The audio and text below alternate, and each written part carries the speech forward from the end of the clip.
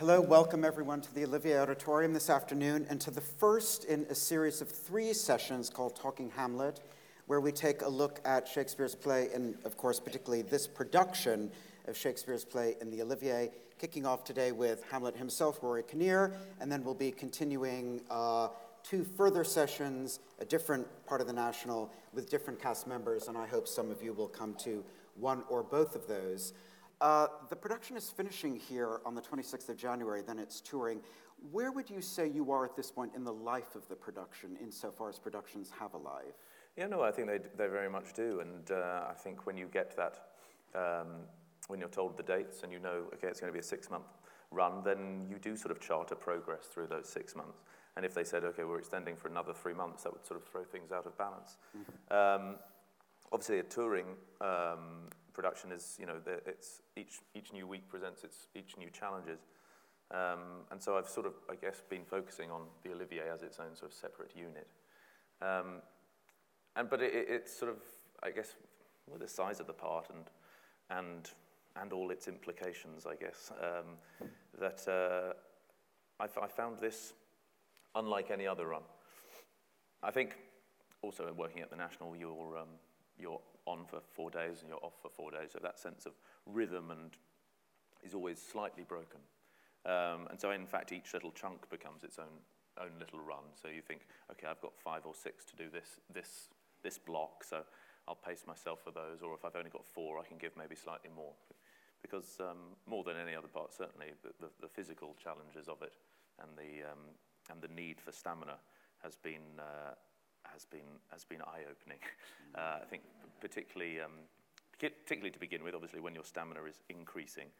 And Nick was very wise in that we started 2 weeks before the whole rehearsal period started. We started doing the fight, and we did the fight for the first 2 weeks. So we thought nominally we were fit after those first 2 weeks before we actually started on the text. And then you rehearse for 7 weeks, and you rehearse in different little chunks, and then you start putting it all together. Usually, to start with act by act, and then half by half, and then finally a full run. And by the time it got to the first full run, I was beginning to feel it. And then you have the tech, and your 12 or 13-hour day techs, and then you do a first preview.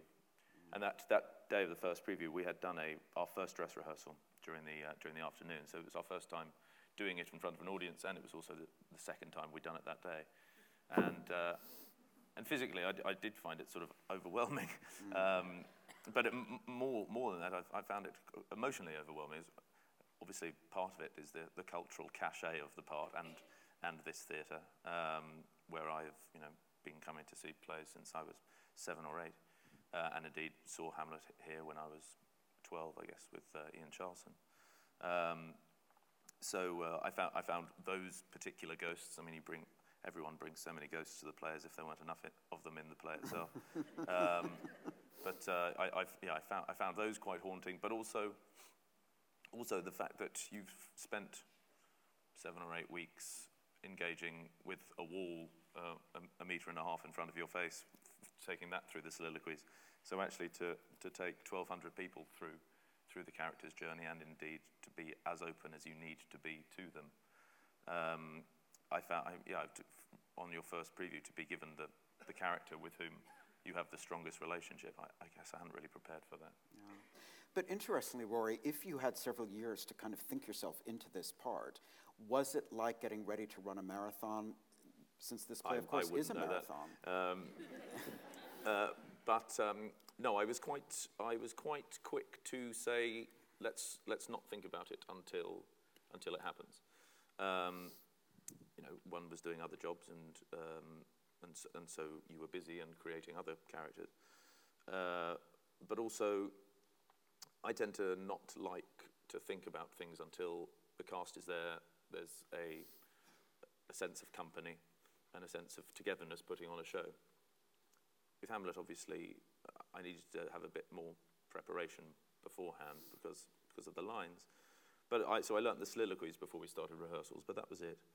And Nick and I obviously had been working closely on the text for, I guess, the 1.5 years before we started, and about 1.5 years before rehearsals started, myself, Nick, Claire, and an academic called Peter Holland, we sat around for a week and just went through an act a day, doing preliminary cuts and coming up with preliminary ideas, some of which went by the wayside and some of which have ended up in the production. So that was a week in which both Nick, I guess, started percolating ideas, and indeed I did. But I was very keen not to learn lines particularly, or indeed have a notion of how I was going to play it before you met everybody else. And I guess it's all about that collision of people's ideas and characters and relationships that build up your characters. So I didn't want to do it in isolation.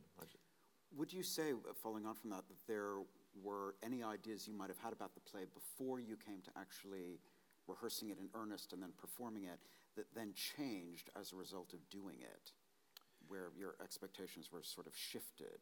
Yeah, I mean, I guess I studied it for A-level and I studied it at university as well. So I felt like I knew the play, and I felt like I knew the themes upon which you were asked to write essays quite well.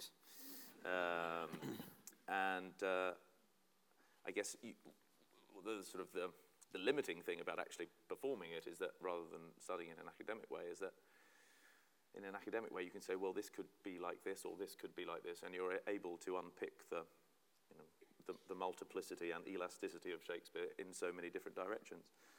Unfortunately, when you have to play it, you have to make a decision. So I guess making those decisions was the most exciting part of the rehearsal process. I guess things that I hadn't necessarily been so adamant about before, but that became more concrete in my mind about the notions of Hamlet's performed madness, which I very much saw as, eventually came to see as being performed as well as alongside an attendant depression and fear, and how much that the sense of the ghost haunts him until he's able to prove that it was a real ghost saying real things after the play, and how important that is to him to, I guess, to set him off on his belief, or indeed his attempt to kill Claudius. Other things, I mean, the notion of the relationship between Gertrude and Hamlet, I was quite keen, and from the off, I think, and luckily Nick and Claire seem to be as well, about removing Freud from the closet scene, which I think is a 90-year hangover that just doesn't seem to go away, and I can't see any support for it in the text whatsoever, except that, if somebody puts a bed in a scene, and if you get a Gertrude in a nightgown, then people think, oh, it might be exciting to fling each other around. But I mean, it's a closet rather than a bedroom. I know it's a small distinction, but I think it's an important one. And the notions of sons and mothers loving each other, I think it's strong enough in Hamlet's disgust at what his mother's done, and the hasty marriage and that sense of betrayal, to not have it in a sort of an overtly sexual way. So, it arrived in the 1920s in performance, that element of it, because Freud was the hot topic of the day, and it doesn't seem to have gone away. So we were quite keen for that to take that path. But apart from that, no, it was very much just trying to take the text as seriously as possible, and trying to understand what they said. And actually, if you think about Hamlet saying to his mother, I am essentially not in madness, but mad in craft. If you take that seriously, then you've sort of got your answer there.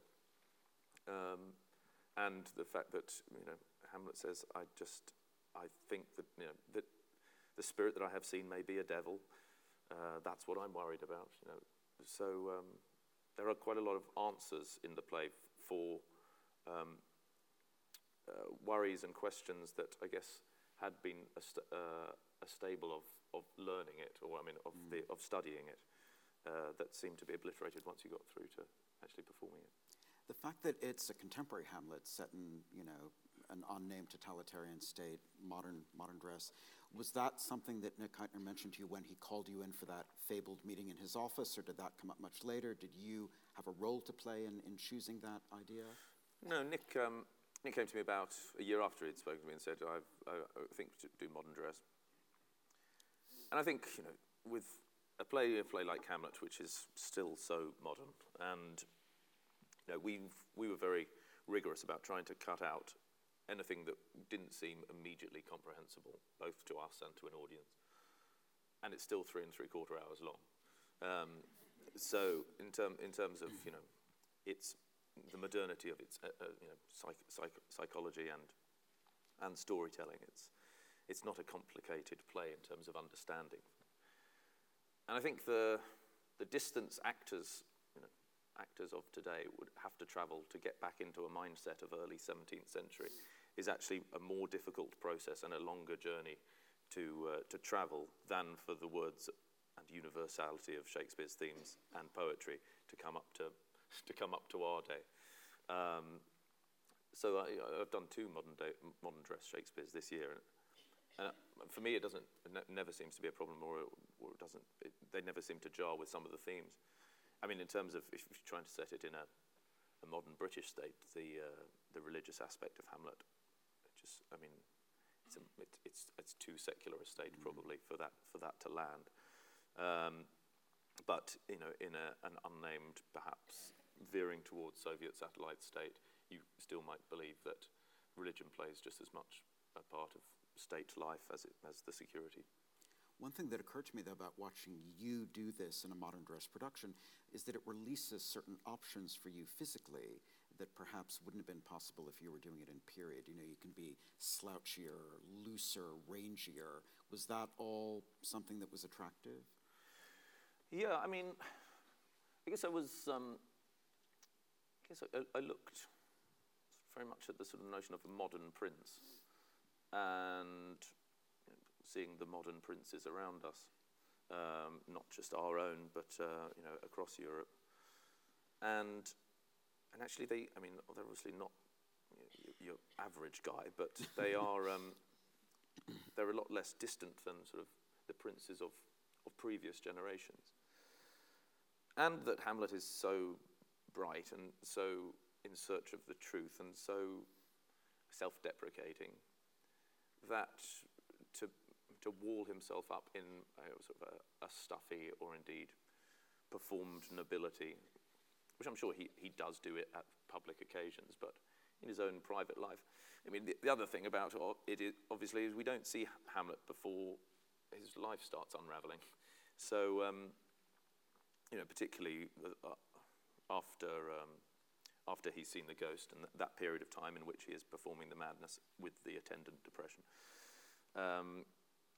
well, then he can sort of behave however he wants and can slouch around. And indeed, the slouching around and wearing of tracksuit bottoms is in itself an act and a statement and insurrectionary in some way. So, that's not necessarily the Hamlet that has been living for the last 30 years. That's in some ways a new man. That's why Polonius and Gertrude and Claudius are worried about him. So, in some ways, the problem with the play is that you don't see enough of Hamlet beforehand. And the glimpses that you have of the previous relationships with Gertrude, with Ophelia, and with Rosencrantz and Guildenstern, ones that you presume might have been happy relationships, or indeed have an element of loving about them, that you don't see them working particularly successfully. So whenever we got the chance with Rosencrantz and Guildenstern, and when they first come in, before he realizes that they have been sent for, with Ophelia when she gives back their letters and photos that they've shared, and at the end of the closet scene with Gertrude, that sense of wherever there was an opportunity to show the light beforehand, we try to seize it. But in terms of the modern accoutrement available to you, you've got the T-shirts, the smiley face, you smoke during To Be or Not to Be.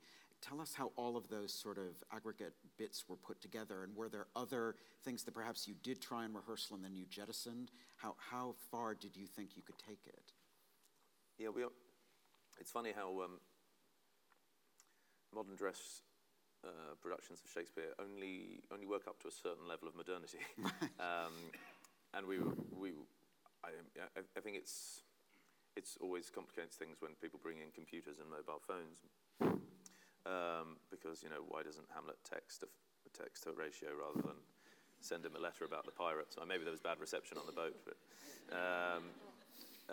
so it is always an imagined state that you create in modern dress Shakespeare, but with the inherent and implicit theatricality of Hamlet itself and all the theatrical accoutrements of it, then I think, and it's on this stage, which itself looks quite a bare sort of rehearsal stage, with the lighting gantry above us. We're not trying to disguise the fact that it's a play. So with that in mind, we were able to sort of create the state that we wanted to. Something like Hamlet smoking. I mean, he doesn't smoke to start with. He only starts smoking after he's seen the ghost. That just came. I remember when I got depressed at university, I started smoking. So that just came. That just came from that. Things like the graffiti on the wall when he talks about when he first discovers Claudius is a murderer. That came out of, well, he says, okay, my table's meted as I set it down, so he's writing it down somewhere, unless he's saying I'm going to set it down in my brain. And if you just write it down in a book, well, that's not particularly interesting for an audience, so why can't we do some graffiti? What should we do? What kind of graffiti? And I quite liked the idea of, it was quite a petulant and quite a hopeless attempt at insurrection, just drawing a smiley face with villain underneath it, and thinking that was a reasonably triumphant act, and just thinking, crikey, you've got so far to go. You have no idea. And then with the T-shirts, Nick was very keen on T-shirts being passed out at the play, and he had some other image that I think it was sort of the Obama Joker image, but with Claudius's face. He wanted, and I thought, oh, that seems a bit too modern for my liking. So why don't we use the graffiti image on it? So that's where they came from. So. Were there other bits that you tried that you just said it can't really go that far? I don't know. It's funny when a production finally opens and it feels okay. Well, that's sort of in some way. Well, the majority of it is now set in stone. All the other experimentation that one did, it sort of goes out of your mind about how it came to be. Who had what idea? It's it all feels like we all take ownership of it and everything that has been before. Oh, certainly there was a very long and complicated bit of business that I was trying desperately to shoehorn in when Hamlet first meets Polonius as mad. And in fact, it now takes place all within Hamlet's bedroom, but it originally just took place on the front apron there. And I think I was trying to. There was a security guard who I think I splattered a banana into his hair or something. There was something rather boring. But then within 2 previews, we shifted it back into the bedroom. So, and that's where the stuff in the trunk came and stuff. So, no, I can't remember where bits come from. It's interesting because you mentioned having done 2 modern dress Shakespeares in the past year, of course this and Angelo and Measure for Measure at the Almeida, but you've also been in 2 modern dress Hamlets, this and the one 6.5 years ago at the Old Vic with Ben Whishaw as Hamlet when he was 23, I think, and you were playing Laertes. What was your experience? Obviously you weren't playing Hamlet, but you were rehearsing the play.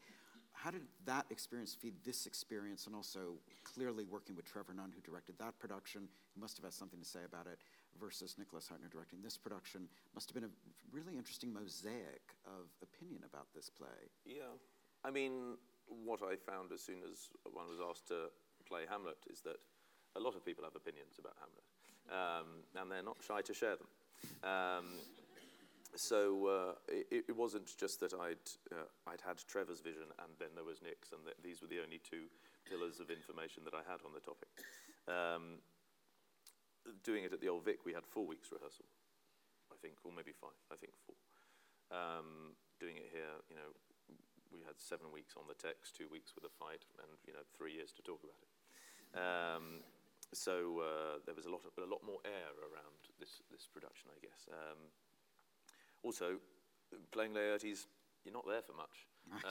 So particularly, the great central arc of the play, I had no real knowledge of at all in performance, because I lived 10 minutes walk away from the Old Vic, so I used to go home. And the European Football Championships were on, so I could get an entire match in. So luckily, I obviously knew that this was coming up. Luckily, I was unencumbered by Ben's performances, because I hadn't really seen it.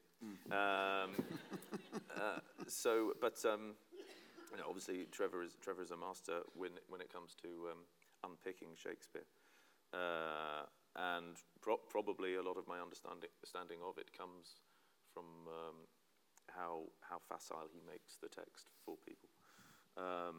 But because one's relationship started with a play when one was 16, you forget where things have been opened up for you. But for somebody, Rory, who has as much experience of this play, both academically and experientially, there must nonetheless be a sort of paradox whereby when you come to actually perform it, you have to leave all of that to one side and just let the play kind of take you over. How does that actually happen? I mean, you can't act an exegesis about the play; you have to act the play. Exactly. But I rarely bring academia into the rehearsal room, I have to say. It really helps, if Nick and I go through a play and come up with cuts and, making decisions on the text. And I'm under no illusions that the fact that I had a great teacher at A-level who taught me Hamlet, and then I've studied at university. I'm under no illusion that it gives me a great facility to at least understand Shakespeare. And it means, having done an English degree, it means that when I sit down around a table at the first day of reading through a play, I know that if I don't understand it the first time, probably by the second or third I might understand it, but to not fear the text, I guess, because they are largely comprehensible. But at the same time, as soon as you start rehearsals, it's the same as for any part you play. It's making decisions on your character, his relationships, the life he's had, what's important about what he says. And so in many ways, playing Hamlet is no different to any other part that you play. It was very funny. One's obviously known about it for a couple of years, and the way that people spoke about it to me, it was almost always in negative terms about it being a burden, or about it being, crikey, what a challenge. Not even as positive as a challenge, actually. Someone did say, yes, oh crikey, what a terrible burden that must be to know you have to do that. Thinking, it was like having to swim across shark-infested waters. And I just never ever saw it. I think also that again, to people think you will be weighed down by the history of it. And actually the history of it is entirely releasing, because the play will be done again. People won't pack up their bags and say, by Jove, he's done it. We don't need to try again. And equally, it has been done before. And I remember about week 3 or 4 of rehearsals, I made some suggestion to Nick, and then I think somebody said, oh no, I think I saw that in 1983. But I said, I can assure you, every decision I make about this will have been made before, but the collection of decisions will be unique.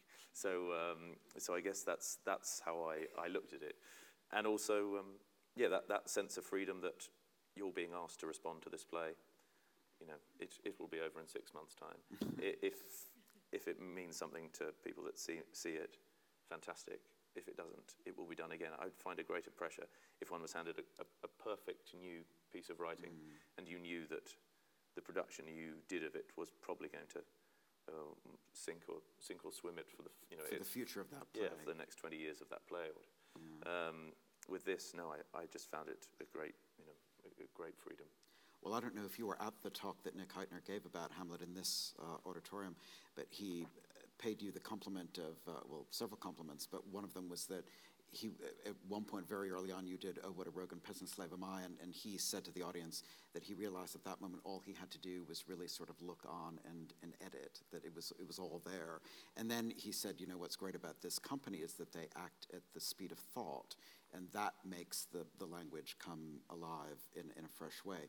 But I'd be curious to hear your take on that, acting as speed of thought, not playing them as set pieces, but somehow investigating it anew. How does one actually do that?